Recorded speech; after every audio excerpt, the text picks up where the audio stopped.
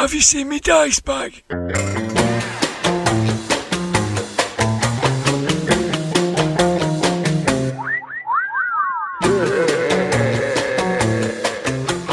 GROGNARD Files.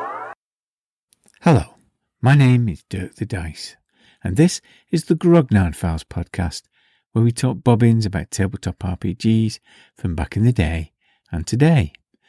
I'm coming live from my den here in the heart of the northwest of England. I'm completely and utterly surrounded by my stuff. I don't have a collection. I have an accumulation of RPGs that I store here on my right in a great library of RPGs alongside my GROGNARD files. On my left is a ridiculous homemade shrine to the actor Caroline Munro, but we'll ignore that for now. The GROGNARD files have been expanding, and I know that it's often difficult to know where to start, which file to pluck from the shelves. And there's a lot of podcasts out there about RPGs, so this is a handy guide to the GROGNARD Files podcast to help you make your mind up if this is something for you. There are a lot of reasons why some podcasts stick in your listen queue and some don't. You'll already have made your mind up if you can put up with my stupid voice for a prolonged period. But don't go yet. Stick around. You might get used to it. I've heard that it's a better cure for insomnia than popping a couple of Nitol. So what is the GROGNARD Files? Well, episodes come out monthly, usually on or around the 18th of the month, and they're a deep dive into a game, looking in depth at the rules, the history, the setting, and our attitudes towards it. They're often in two parts, which is why the numbering is whacked out. We've done over 60 podcasts, but it looks like there's fewer. A Grognardian time paradox. It was originally conceived as a memoir of our experiences of playing role-playing games in the 80s, and then we stopped playing, and we entered a deep freeze until we started to play again 20 odd years later. We were interested in looking at the old games and rediscovering them, and if you listen to those early episodes about RuneQuest, Traveller, Call of Cthulhu, Dungeons and Dragons and Stormbringer, for example, you'll understand some of our early experiences of being involved in a hobby that no one else around seemed remotely interested in. But it's not all about old farts remembering stuff. As time has gone on, as well as a memoir, we've been curious about what happened during the deep freeze when we weren't playing. How has the growth of indie games and narrative games in the 90s and 2000s changed how we play today? We've looked at Numenera, Night's Black Agent, and Fate, for example. We like to imagine the podcast as an oral fanzine, a patchwork quilt of different voices and ideas, with misplaced enthusiasms and laboured jokes. It's organised into different regular sections too, like a photocopied hand-stapled effort from the 80s, landing on your doormat with a reassuring thud. They're about 90 minutes long, but don't let that put you off. Take your time, have a brew and a hobnob, and you'll get through it.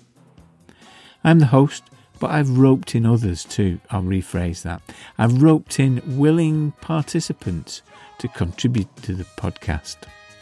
Judge Blythe is our resident rules lawyer and self-appointed sidekick for the Grog Pod, and he provides an illuminating insight on the finer points of how games work for us and why they sometimes don't, while at the same time pouring buckets of scorn on my enthusiasms. We've been friends for over 40 years and formed the Armchair Adventurers together. At Daily Dwarf from Twitter picks out pieces from the halcyon days of White Dwarf magazine, from issues from about 1 to 100 when it covered RPGs. He writes funny, detailed commentary of the scenarios, articles, features and reviews from the magazine as an essay that I read. Ed in the Shed joined the Armchair Adventurers following a rather desperate small lad in White Dwarf. He's our resident bargain hunter, trying to seek out the old and rare treasures. He's known for calling a spade that he got for about a tenner. Still not sure where to start? Well, Ramblers, let's get rambling. Open box!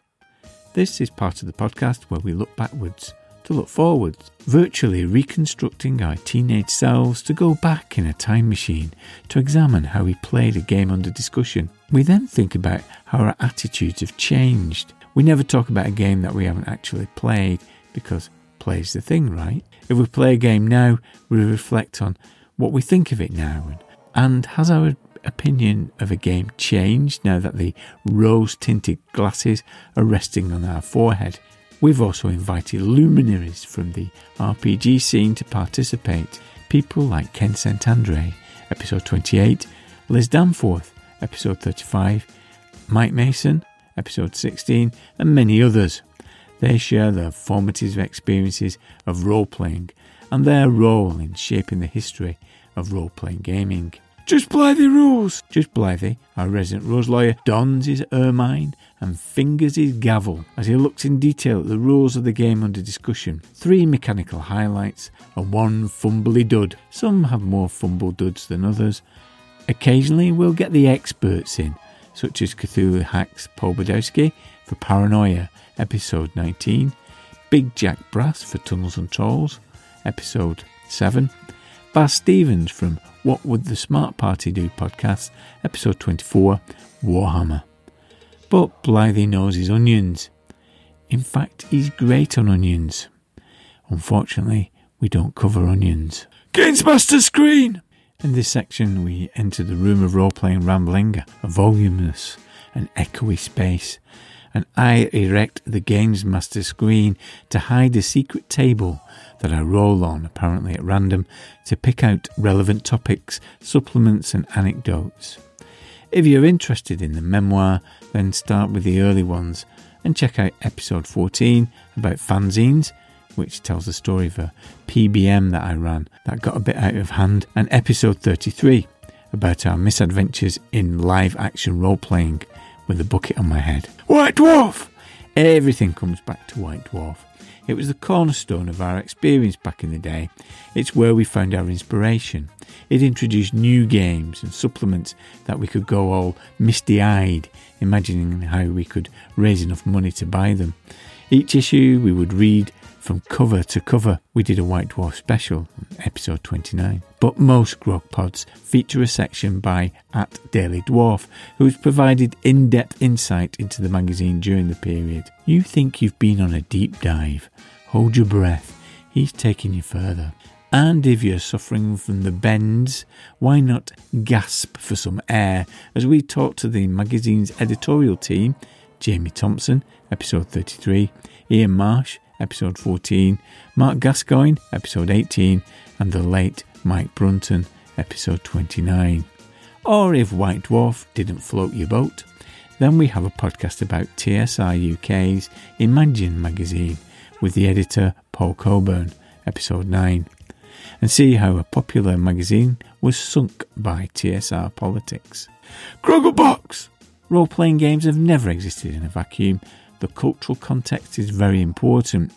What we were watching and reading and thinking about back in the day influenced the role-playing games that we played and how we played them. In the Grogglebox section and the rarer Starburst Memories segment, we look in depth at a television programme or film or book that influenced us. What do we think of it now and how can we use it for gaming? If you like the sound of that, why not start with Robin of Sherwood, one of our more popular episodes, number 27, or Blake 7, episode 30.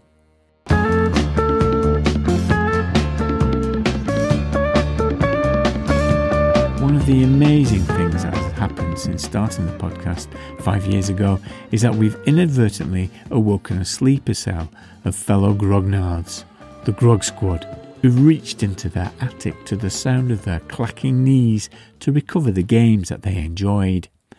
Many of them have started to play again. Fantastic.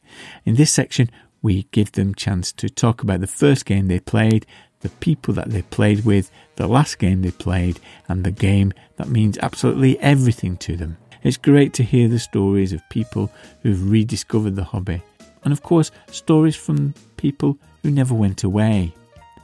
We use the term grognard, but we thought it was an old gamer. We had no idea that it was a pejorative term. We are in no way gatekeepery. Sure, we have a clubhouse feel, but you're very welcome to join. Review of the year. We also indulge in a lot of rambling, usually in the pub with a very noisy jukebox. It's just like you're there, trying to work out what the heck I'm saying. The December episode is a review of our gaming year where we look at the lowlights and the highlights. Perhaps start there if you want to know what we've been playing since the podcast began. We award the coveted Groggies, awards such as the Sharon Osbourne Award for the game that looks new but it is actually old, or the new kid on the top, the tabletop. Or we'll set the wheel a-spinning on our quickfire Thunder Phase. There isn't another bit. So that's the Grognard Files. I should mention that we've got a blog too, where you'll find the podcast at thegrognardfiles.com. You'll find play reports from conventions, as well as other thoughts and ideas that tickle our fancy. We have a Patreon which supports the podcast and some of the other projects. Each November there's a grog meet held in Manchester, and in April there's a virtual grog meet, an online convention. We produce an old school zine every year with specially commissioned piece of art from Russ Nicholson, no less, on the cover. We also provide the collected Daily Dwarf so you can read as well as listen to his illuminating essays. Chip in a few coins in the beret to become an honorary member of the Armchair Adventurers Club, and you'll have access to a monthly webzine with news of online games that you can participate in, with the odd actual play episode too. But don't feel obliged. We're just glad that you're considering listening. I hope that this introduction has whetted your appetite for the Grognard Files. And if it hasn't, well, bugger off. Adios, amigos.